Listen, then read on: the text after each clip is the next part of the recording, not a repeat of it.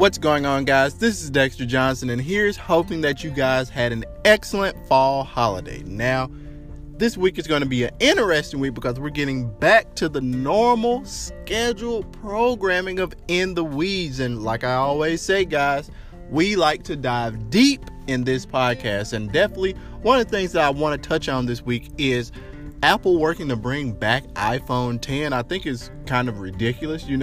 I feel like the market has not behaved the way that they thought that it was going to behave. And, this is one of those things that is kind of like an I told you so moment. Also, I want to touch on Google and a lot of Android design. I had a really interesting conversation with a close friend yesterday about how I feel like Google really doesn't know what the heck they're doing. At some point around the Android 5.0, around the Lollipop and the Marshmallow stages, I really felt like Google had an idea of design and they knew what they were doing. And now I feel like they have no clue. They really have no clue.